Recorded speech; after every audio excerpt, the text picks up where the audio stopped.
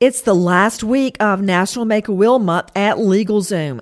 There's still time to take control of your family's assets and their future. Sure, there's a lot to think about, but that's why LegalZoom created an estate planning kit to help you get going. You get an estate plan checklist, an ebook, and other information to help you decide what to do. And you can always get advice from LegalZoom's nationwide network of independent lawyers without being billed by the hour. Since LegalZoom is not a law firm, hurry to LegalZoom.com now for your free estate planning kit. No obligation, just great resources to help you protect what you care about, your family. For special savings, be sure to enter code Nancy, Nancy, at checkout. LegalZoom.com. LegalZoom.com.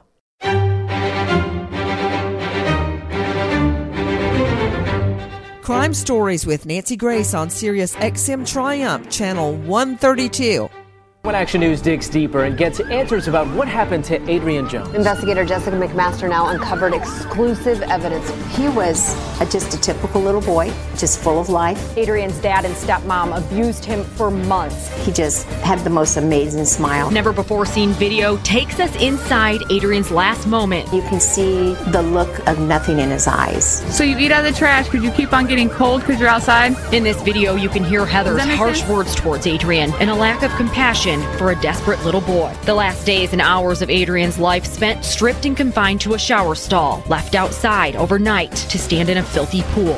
New records show what the state of Kansas knew before the death of little 7-year-old Adrian Jones. A 7-year-old boy tortured to death and fed to pigs. You know, in all my years of investigating homicides, of prosecuting the bad guys, slamming the door, throwing away the key, I never thought I would put those words together in one sentence. A 7-year-old boy tortured dead and fed to pigs. You know, when I first started reporting the story of little Adrian Jones, I could hardly even say it. You know how you whisper bad words like cancer or divorce? That's how we did it, you know, growing up in a small town. I couldn't say fed to pigs. I would lower my voice instinctively. But I am saying it now, because these people need to go to jail and never, never see the light of day. I'm Nancy Grace. This is Crime Stories, and it's hard to believe these facts are true. I am talking about little Adrian Jones, who authorities knew. This is what makes it worse. Authorities and neighbors knew. I'm talking about sheriffs, police, DFACS, Department of Family Children's Services. They all knew the boy was being tortured. What more does it take? They knew, and they knew for a long time, and they let it happen until the boy is dead. And when I say torture, I mean beating, starving, forced to stand out in water up to his chin overnight. A 7-year-old. I still wake my children up singing, "Oh, what a beautiful morning." Okay? And barely open the curtains for the sun to come in. They had this kid standing, 7 years old, out in cold water up to his chin overnight. That is just the tip of the iceberg of what little Adrian lived through in his short 7 years. I want them to stay behind bars for life as just a little pit stop on their way to hell. Joining me right now, an all-star lineup with me, Jessica McMaster, reporter with 41 Action News Kansas City, who's been on the case from the get-go, and Ashley Wilcott, child protection advocate and lawyer. Thank you, ladies, for being with us. Straight out to Jessica McMaster. Jessica, let's try to start this thing at the beginning because our listeners, A, it's hard to listen to, but B, we need to know the truth. If we turn away from it, as it is so easy to do, I don't want to hear this. I don't want to know this. Because the first time I read this article a long, long time ago, Jessica, I saw the title and I went to the next story because I absolutely just could not take it. Absolutely. Let's start at the beginning because the only way we can fight it is to confront it, is to know about it. Jessica, start at the beginning. In November 2015, it was right around Thanksgiving, we got wind that authorities had found a child's remains out in a livestock pen. And that was really all we knew for a little while. And as time went on, we found out that those were the remains of little Adrian Jones, who was 7 years old, living with his father, Michael Jones, and stepmother, Heather Jones. And initially, his father was taken to jail. The words evil stepmother completely apply 100% here. Evil. Evil. Because I got to tell you something. Ashley, before I go back to Jessica, Ashley Wilcott is a very well-known child protection advocate. You know, people don't like to talk about good and evil. They want to pretend that those forces don't really exist in the world, but I don't know of any other word to describe this couple that Jessica's telling us about. The bio dad of Adrian Jones and the evil stepmother. I mean, you know, Nancy, sometimes when we hear these stories, it's a matter of a parent has had a psychotic break or a one-time incident. What's most disturbing about this case is 4 years, and Jessica can correct me if I have the time frame wrong, but 4 years of documented abuse, neglect, physical torture, ending in his murder, starvation. And so, yes, this is a case with parents who truly, evil is the only word you can think of because it was a pattern over a long period of time that was horrific to this young child. Back to you, Jessica McMaster. I'm sorry. It's just a force of habit, having been a trial lawyer for so long. Whenever I hear something, I go, objection! And I just jump in. It's so incredibly rude. I'm trying to teach my children to don't talk all at the same time, which we do constantly. I'm sorry. I just can't help it. I got to tell you, I'm just sick about it. I'm sick about what this 7-year-old boy endured. And to know that authorities knew about it and let it happen. Okay, I'm sorry. Pick it up, Jessica. So speaking of know about it, we didn't know who knew what because as we've talked about before, we couldn't get Adrian's files for the longest time. And remember, they lived on the Kansas side, but also would move back and forth over that state line into Missouri. So Adrian had a... Whoa. Explain that. Whoa. Explain that because that is very critical here. So the Joneses lived on the Kansas side. And during that time, the Department for Children and Families would visit the home. And at that point, they stated that Heather, the stepmother, was almost an immediate threat to these kids after some abuse allegations came forward. She lost custody of her own child. So the DCF put in a safety plan that Heather Jones was not to be at the house. However, they didn't do anything to keep Adrian away from his father, who Adrian would also say abused him and so forth. So somewhere, during this time when that safety plan was put into place, the family crossed the state line and moved to Missouri around 2012. And Heather... And that happens a lot, right, Ashley Wilcott? Because... Yeah. The schools can report if somebody's been abused, which, by the way, I don't know that they did in this case. They didn't go to school. You can find out that somebody moves and they're out of your jurisdiction. When somebody moves back and forth over county or state lines, the system loses them. They lose them. And Nancy, it's your show and I just interrupted. I'm so sorry, but I don't care. I wanted to scream, pick me, because this is what families do. They know the system. They know. And so by moving back and forth and back and forth and back and forth, they're avoiding getting caught. They're avoiding somebody really being able to identify and know exactly what's happening to this child. Services being put in place. And for Missouri to actually say, okay, this child is definitely one whose safety is at risk. We need to remove the child, because then if they go to do that, oh, guess what? The child's no longer in Missouri. They don't have jurisdiction. These families know, and I have no doubt in my mind, this Michael Jones and Heather Jones did this on purpose to avoid detection. Back to what we know. I'm sorry, Jessica. Again. Okay, pick it up, Jessica. It's no problem. So that makes sense. If they're, and that's been what DCF has been claiming all along. It was hard to track this family because they moved back and forth. But there's a couple things to note.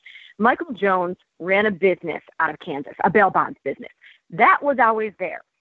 You could go there at any time. Missouri Social Services had stopped by the home in Missouri on numerous occasions, and the records show that there was contact between DCF and Missouri about things that were going on. And at some point, Missouri did try to remove Adrian from custody. They had contacted a juvenile officer to remove him from the home. However, that juvenile officer bounced it back. No, keep him in the home. Let's put a safety plan into place. At some point, Adrian started attending a mental health facility on the Missouri side. And doctors and staff there also had concerns because his parents dropped him off and left him. They wouldn't call. They wouldn't participate in his care plan or do any of these things that they were supposed to do. So there was a lot of information by a lot of people that knew that Adrian wasn't in the best of care. I think, after we got the lawsuit, which just came down, we found out that his parents had left him at this facility for months. This wasn't just days. This was months without any contact with him. And some emails apparently were obtained by the attorney for Adrian's mother and grandmother between some workers. Okay, hold on. It's all blurring together for me right now. How do we get to the point of a 7-year-old boy being fed to pigs? Okay. What happened inside that home? With me is 41 Action News reporter, investigative reporter, Jessica McMasters. What did we learn about what happened inside that home, and how do we know all this? Because we know it beyond not just a reasonable doubt. We know it beyond a shadow of a doubt. Right. If we are to believe our own eyes, Jessica. What happened in the home, and how do we know? We were able to get photos and videos. Heather Jones, his stepmother, recorded everything, all of his abuse. And it showed that the last several months of Adrian's life were spent confined to a shower stall. He was stripped. He was starved. He was often standing in the shower stall with his hands over his head for hours. And he was isolated from everybody. And as you've mentioned, he also spent a lot of time outdoors. He would have to sleep outside. He'd be handcuffed outside. He'd have to hold tiki torches all night. That was a form of, I guess, his abuse, where he would have to have his hands up. And he would also have to spend the night out in the filthy family swimming pool that was up to his chin overnight. So that's how he spent the last few months of his life. Police believe he eventually starved to death. We don't have the actual video of how his death occurred. And then that's when he was left in that shower stall, according to police, for 2 weeks. And when his family could no longer stand the stench, that's when they fed his body to pigs. I'm just trying to absorb everything you just said. It's like being rolled over by a steamroller. Just not a hit, but just crushing me to hear it. The living in a shower stall, making a 7-year-old child live in a shower stall, beating him, starving him, making him spend the night in a pool of water up to his chin, standing in a shower stall for hours on end with his arms up. And they would make the other children tell on him if he lowered his arms or if he was caught trying to get food. The other children were so afraid of the same treatment of getting beaten themselves, they would rat out the little brother. And now they're going to live with that the rest of their life. That they ratted out their brother and he was beaten and tortured until he died. Ashley, it's really almost more than I can take in, but have you noticed, Ashley, and I first noticed this anecdotally when I was prosecuting child abuse and child molestations in inner city Atlanta for 10 years, and we would go on trial every other week. I remember noticing that, with rare exception, parents would pick out one child, and that would be the child that they molested, that would be the child that they beat or starved, and it would be excruciating, like even locking the refrigerator or locking the cabinet so the child couldn't get in the night. And the child rummaging through trash, trying to find food. It would be one child, and that child would be deprived of food while the rest of the family ate a full meal at the dinner table, at the supper table. I started noticing it. And I mean, I'm certainly no shrink, but I could see in case after case after case, it would be one child picked out of many to be abused. Well, have you ever noticed that?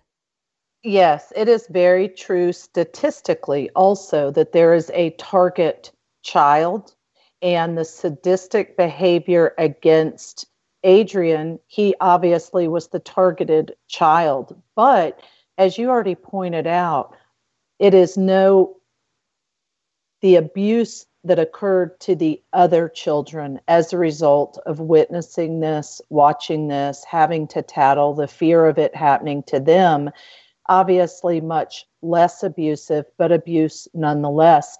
And so there are also case studies, it's fascinating, that when the target child is removed, that frequently the other children are not abused in the same manner, they don't become the target child.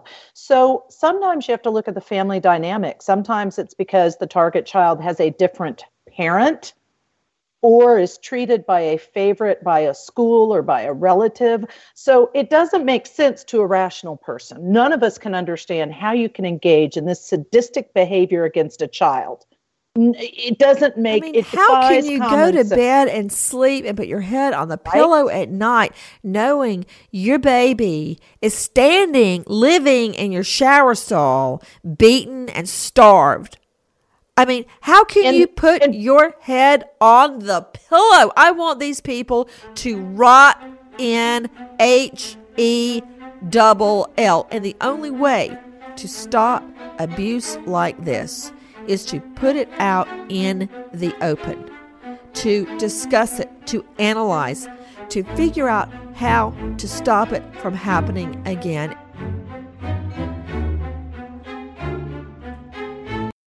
Are you hiring? Do you know where to post your job to find the very best candidates?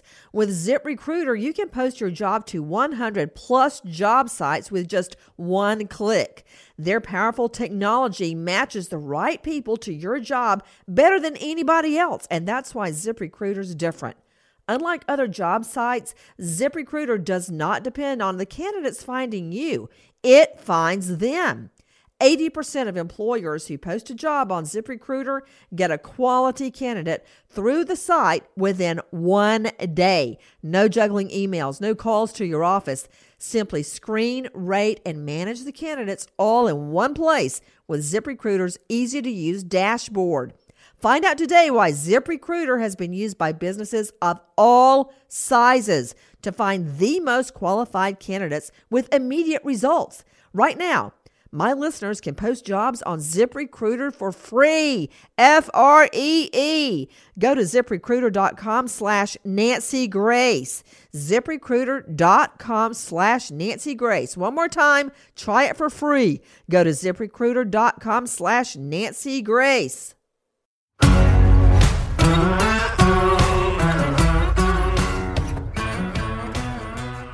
I want you to take a listen to what the bio grandmother says in this case. This is what she tells me. Judy Conway, listen. I'm just stunned by the whole thing. So you find out in November, you get this phone call. Who called you? Actually, it was my granddaughter who called me. Like I said, when she first mentioned it to me, I couldn't believe it. And my first reaction was, I have to find out if this is even true, you know? And I just knew at that moment that nothing else that could ever happen to me in my whole lifetime would ever compare, you know, to losing him. I was shocked. I mean, at that moment, I had no words to describe how I was feeling. I felt totally lost, and all I knew is my heart was saying, please do not let this be true. Did you have any idea he was being abused? Because no. People in the neighborhood knew that he had been taken to the hospital, that he had been spotted. They saw him eating out of trash cans for years. Mm-hmm. This 7-year-old boy, which means he was doing this at age 5, eating out of trash cans just to live, would be taken to the hospital covered in black and blues, black eyes, the works. What I don't understand is how this child could sit on a hospital seat in the doctor's office and they could look at him and not insist he be taken away from his parents that minute. I don't understand it. Now, what did they hide? Did his parents hide it from you, that they were beating him and abusing him? Yes, they did. I had tried for the longest time through phone calls and texts to be able to see my grandchildren because they mean the world to me. Mike and Heather would never even pick up the phone.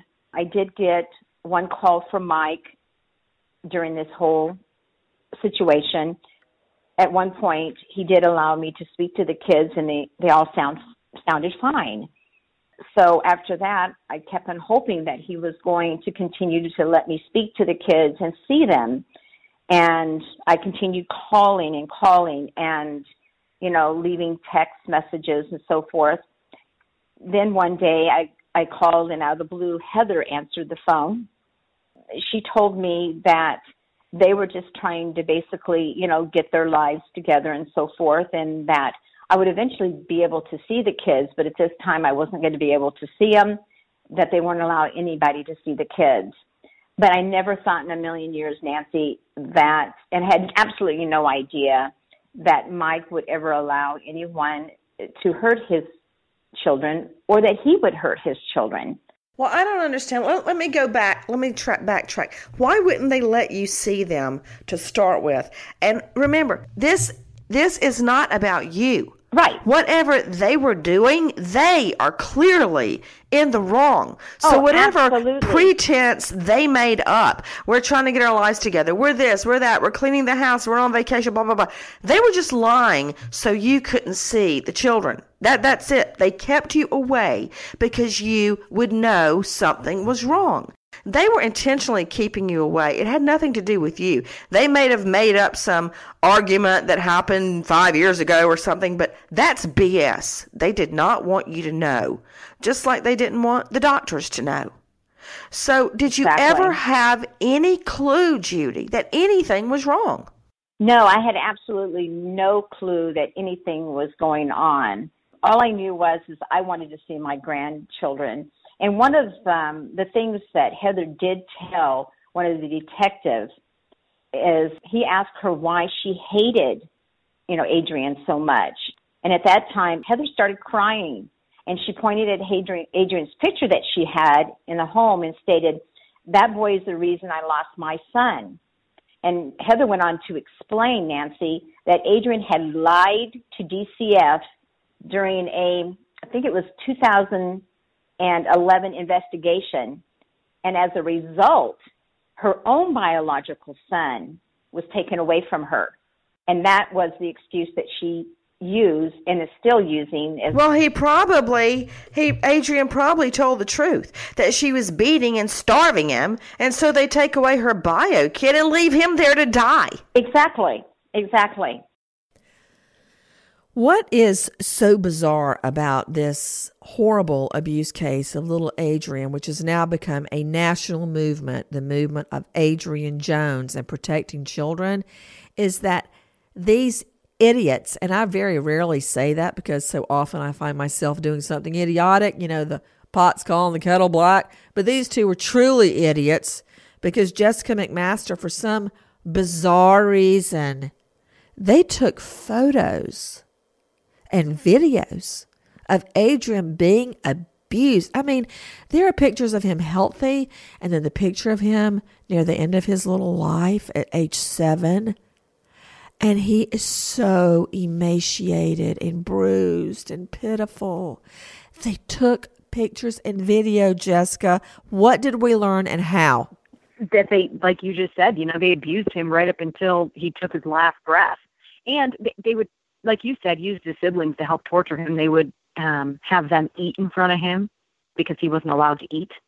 Heather, actually, there was some footage of Heather recording herself watching Adrian on surveillance, watching his abuse, and you could hear the children there with her.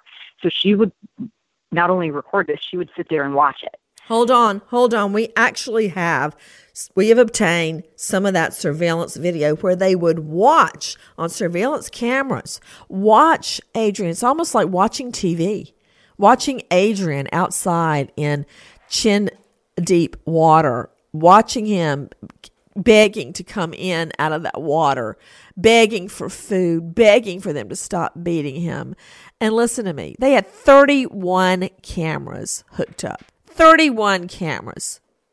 And he would go to doctors. He reported his own beatings. He reported it to authorities, and nobody did anything. God help me if I only knew, if I could only reverse time and try to save this boy. Explain to me, Ashley Wilcott, you're the child protection advocate. You've gone in courts all over protecting children. What was the point of this? The recordings. I've never seen anything like that. I mean, this is a little unusual, but thank God for you and raising public awareness, because that's what needs to happen for people to realize children are actually abused and neglected in the United States. This is the perfect case because they've chosen to take photos and videos, and that can be some of the most compelling information for people to get and understand what really happens. Nancy, in all of my very lengthy career, I've never seen a parent not only record and take pictures of every part of it, but also to get off, quite frankly, and the sadistic nature of actually watching the child on the videos. It's really unbelievable. I've never seen anything quite like it. On several occasions, 7-year-old Adrian was actually shown in video and pictures strapped to a table and blindfolded. He's caught on the surveillance video standing neck deep in water in the family's dirty swimming pool overnight. In other photos, it just hurts me to even say it. In other photos, Adrian's mouth is bloody and bruised. His teeth are rotting. The little boy's hands are swollen from being tied up.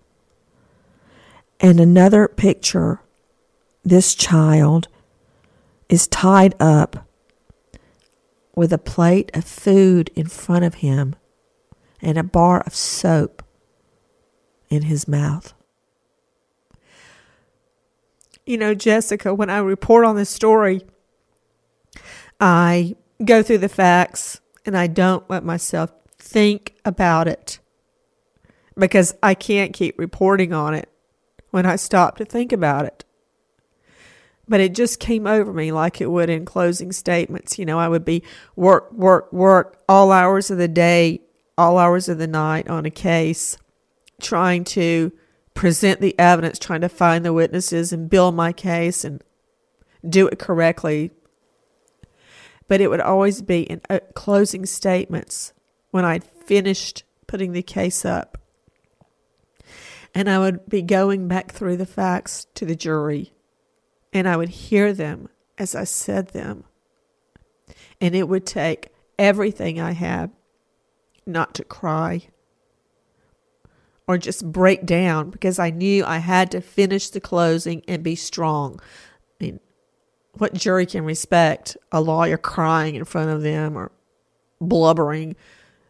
When I think about this, photos that show this child tied up, starving, with a plate of food in front of him and a bar of soap stuck in his mouth.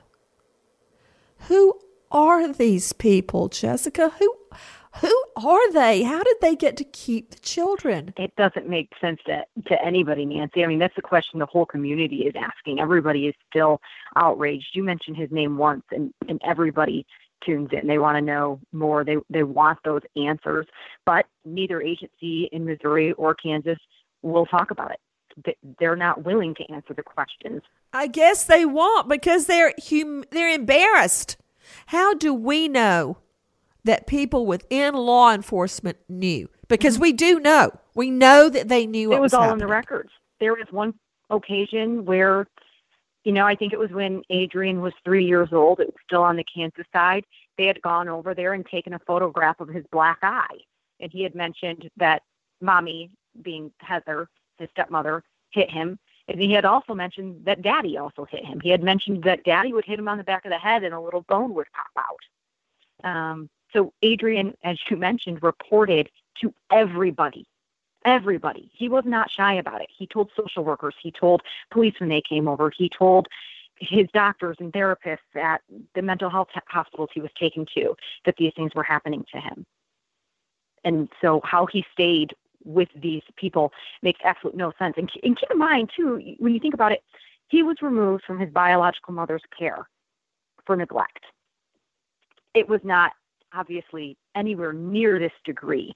But if you can be removed because mom's going out late at night, she's not really attentive to the kids, then how can you stay in a home where something like this happened? Doesn't make any sense. His father, Michael Jones, told authorities he purchased the pigs after keeping the baby's body, the child's body, in the home nearly 2 weeks.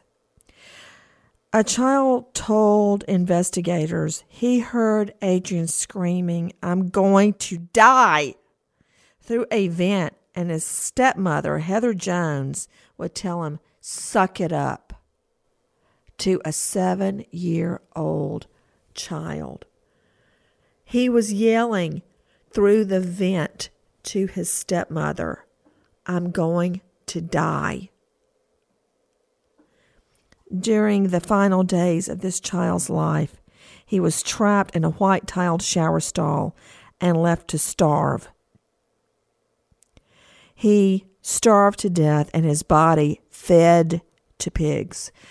Jessica McMaster joining us from 41 Action News in Kansas City. Which law enforcement agencies knew about the abuse? I mean, Adrian told them, "They're beating me. They're starving me." He told them. What law enforcement agencies knew? I believe on the Kansas side, the photograph that was taken, and I'll have to double check this, but the photograph that was taken of his black eye, I believe, was by Topeka, police officers in Topeka. On the Missouri side, I'm not sure that he specifically told law enforcement, and I'd have to, as you've mentioned, there's thousands and thousands of records, and it's all kind of running together. I don't think that there was specific law enforcement.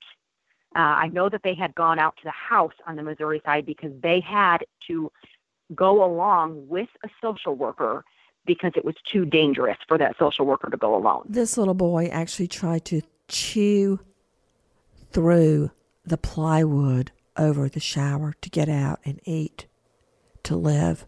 He tried to chew through the plywood. You know, I think, Ashley Wolcott, I think about my twins, and John David just told me that a piece of his braces had come unhooked and it was bothering him. He couldn't eat. That's all I've been able to think about, is to get him to the orthodontist so his mouth won't hurt. This little boy tried to chew through the plywood, Ashley. And the reports, the evidence of this is endless.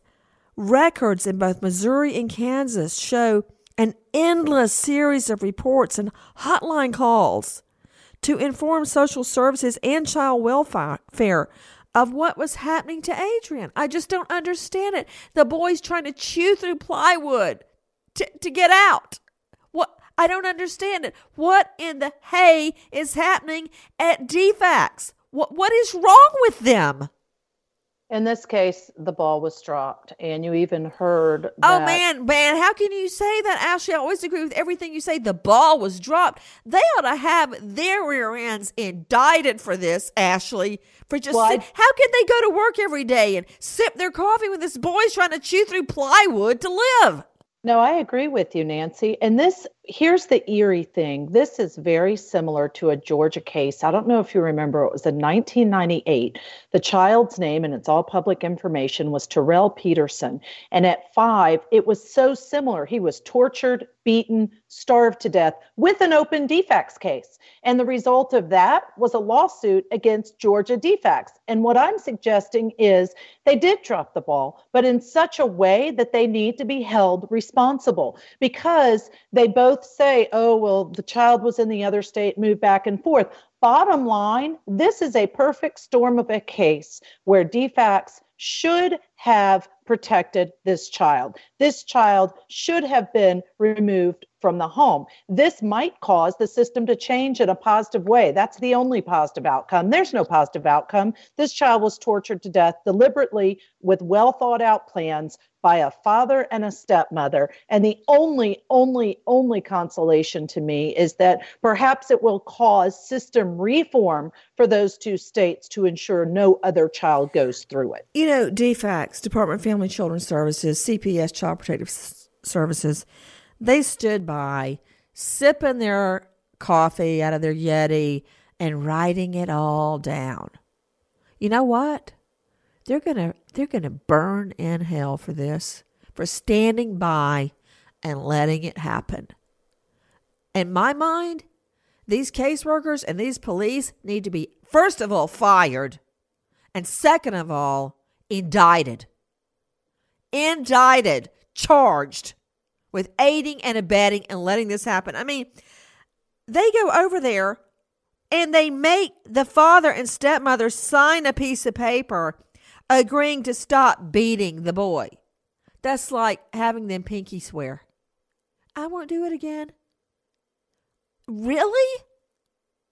It's just, I can hardly even report on it. It's so upsetting to know that Child Protective Services and police, law enforcement, let it happen. In fact, cops would go with social workers to the house because they thought it was too dangerous to let the social worker go by themselves. But they left the children there. And Nancy, that's the part that doesn't make sense, because a child should be removed from a home by a court if the child's not safe. And so in any instance where there's any physical abuse of a child that's been documented or confirmed, which in this case was multiple times, the child should be removed. So that right there to me is the crux of the matter. Why was that child not removed? There were missed times when the child clearly should have been removed from the home. So it's not one person. It's as if you could indict 10, 20 different people. It doesn't make sense, which needs to happen. But I don't understand how that many individuals failed this child. I am looking right now at the photos of the father, Michael Jones, and the stepmother, Heather Jones. I can truly say, and this is the H word we don't use in our home, I hate them. I hate them so much for what they did. And you know what else I hate? That law enforcement and Child Protective Services let it happen. As a matter of fact, within 3 months of little Adrian moving in. Kansas child welfare workers found out about the problems. Hotline calls began pouring in.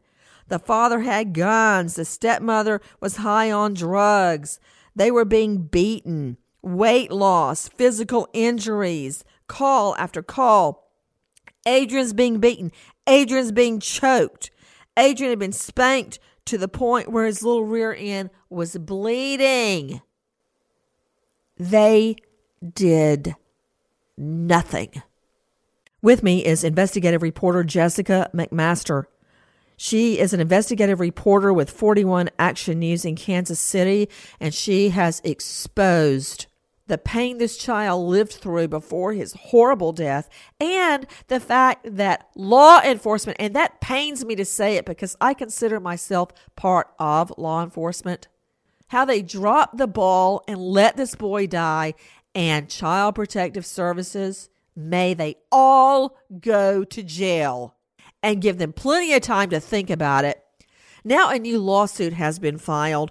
Jessica McMaster with me, Ashley Wilcott, a very well-known child protection advocate. Jessica, what did you learn from the filings, the most recent court filings? Yeah, so reading through those, we actually got some surprises that, we were not expecting. When you get almost to the end of that lawsuit, we found that the attorneys for the family collected call logs from Kansas DCF that show somebody hotlined the agency at the end of 2014 or the beginning of 2015, stating that Heather Jones, Adrian's stepmother, uploaded some of those photos of his abuse to her Facebook page, and that the department did not follow up on those calls. And this was just months before he died.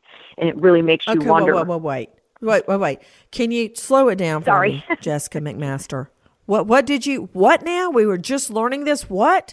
Just learning that the attorneys got call logs from Kansas Department for Children and Families that show at the end of 2014, beginning 2015, there were hotline calls placed to the agency that Heather Jones, the stepmother, had uploaded photos of Adrian's abuse to her Facebook page. And that those calls, they say that the agency didn't even follow up on those calls. Ashley Wilcott, what more do you have to do to get caught? She uploaded on her Facebook them torturing the little boy. And Ashley, listen to this. Listen to this. Adrian, according to Jessica McMaster, actually said, records show Adrian himself opened up about his torture to welfare workers as far back as July 2013 in an interview with Missouri Children Division workers and a police officer. He was just 5 years old. And he says his father would kick him so violently in the back of his head, quote, a little bone come out. The little boy, age 5, said a little bone come out. When he was beaten, he says, my daddy keeps hitting me in the head and punches me in the stomach. And my mom keeps pulling on my ears and it hurts. Mommy and Daddy lock me in my room by myself and Mommy and Daddy can't feed me. On another occasion, he tells a social services worker he's forced to stand in the corner and do jumping jacks and push-ups all day. What else do you have to do? Take out a billboard on Madison Avenue? I'm starving my children. She uploaded it on Facebook, according to Jessica McMaster, and nobody did a darn thing. That's the same thing. They've got to be punished. They've got to be brought to justice for ignoring Adrian. Yeah, there's no excuse. There's no excuse.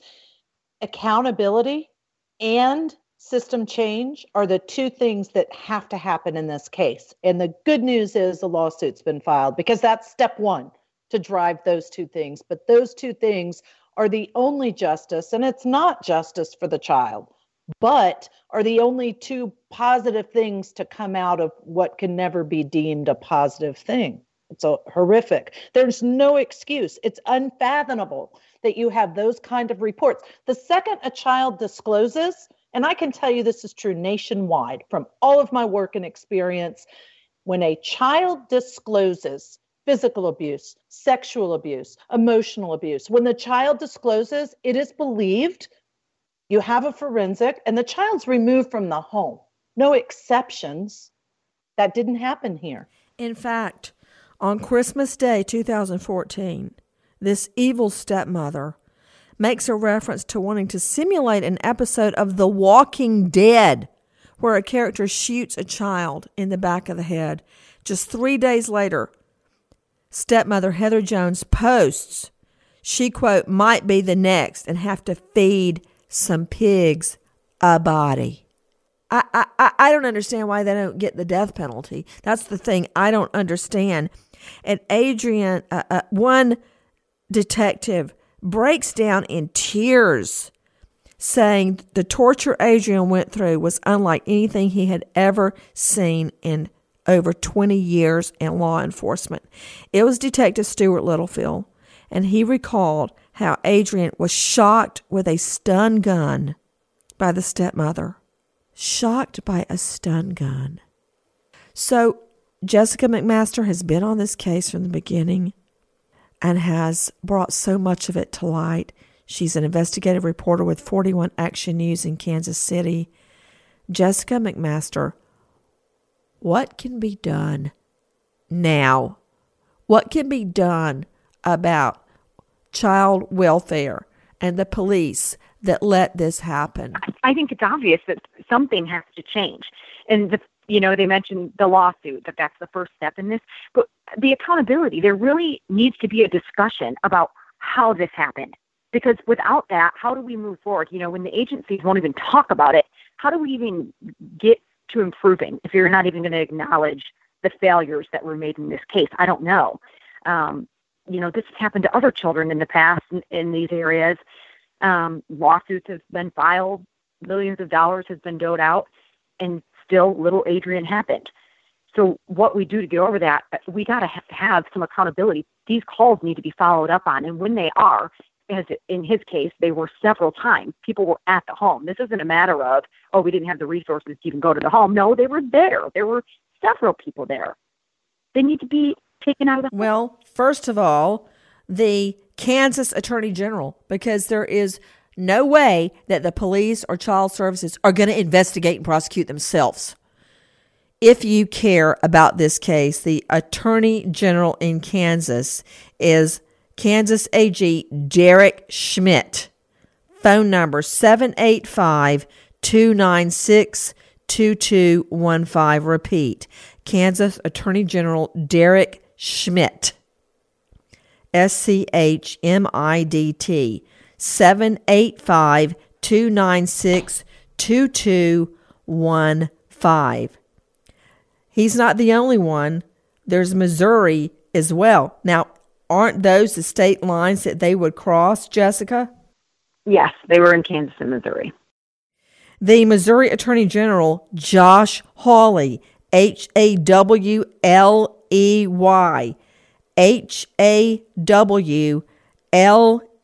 Hawley. To contact them, 573-751-3321, 573-751-3321. Let your voice be heard. Don't let Adrian Jones have died in vain. Jessica McMaster is trying. Ashley Wilcott is trying. I'm trying. Please join us. Nancy Grace, Crime Stories, signing off. Goodbye, friend.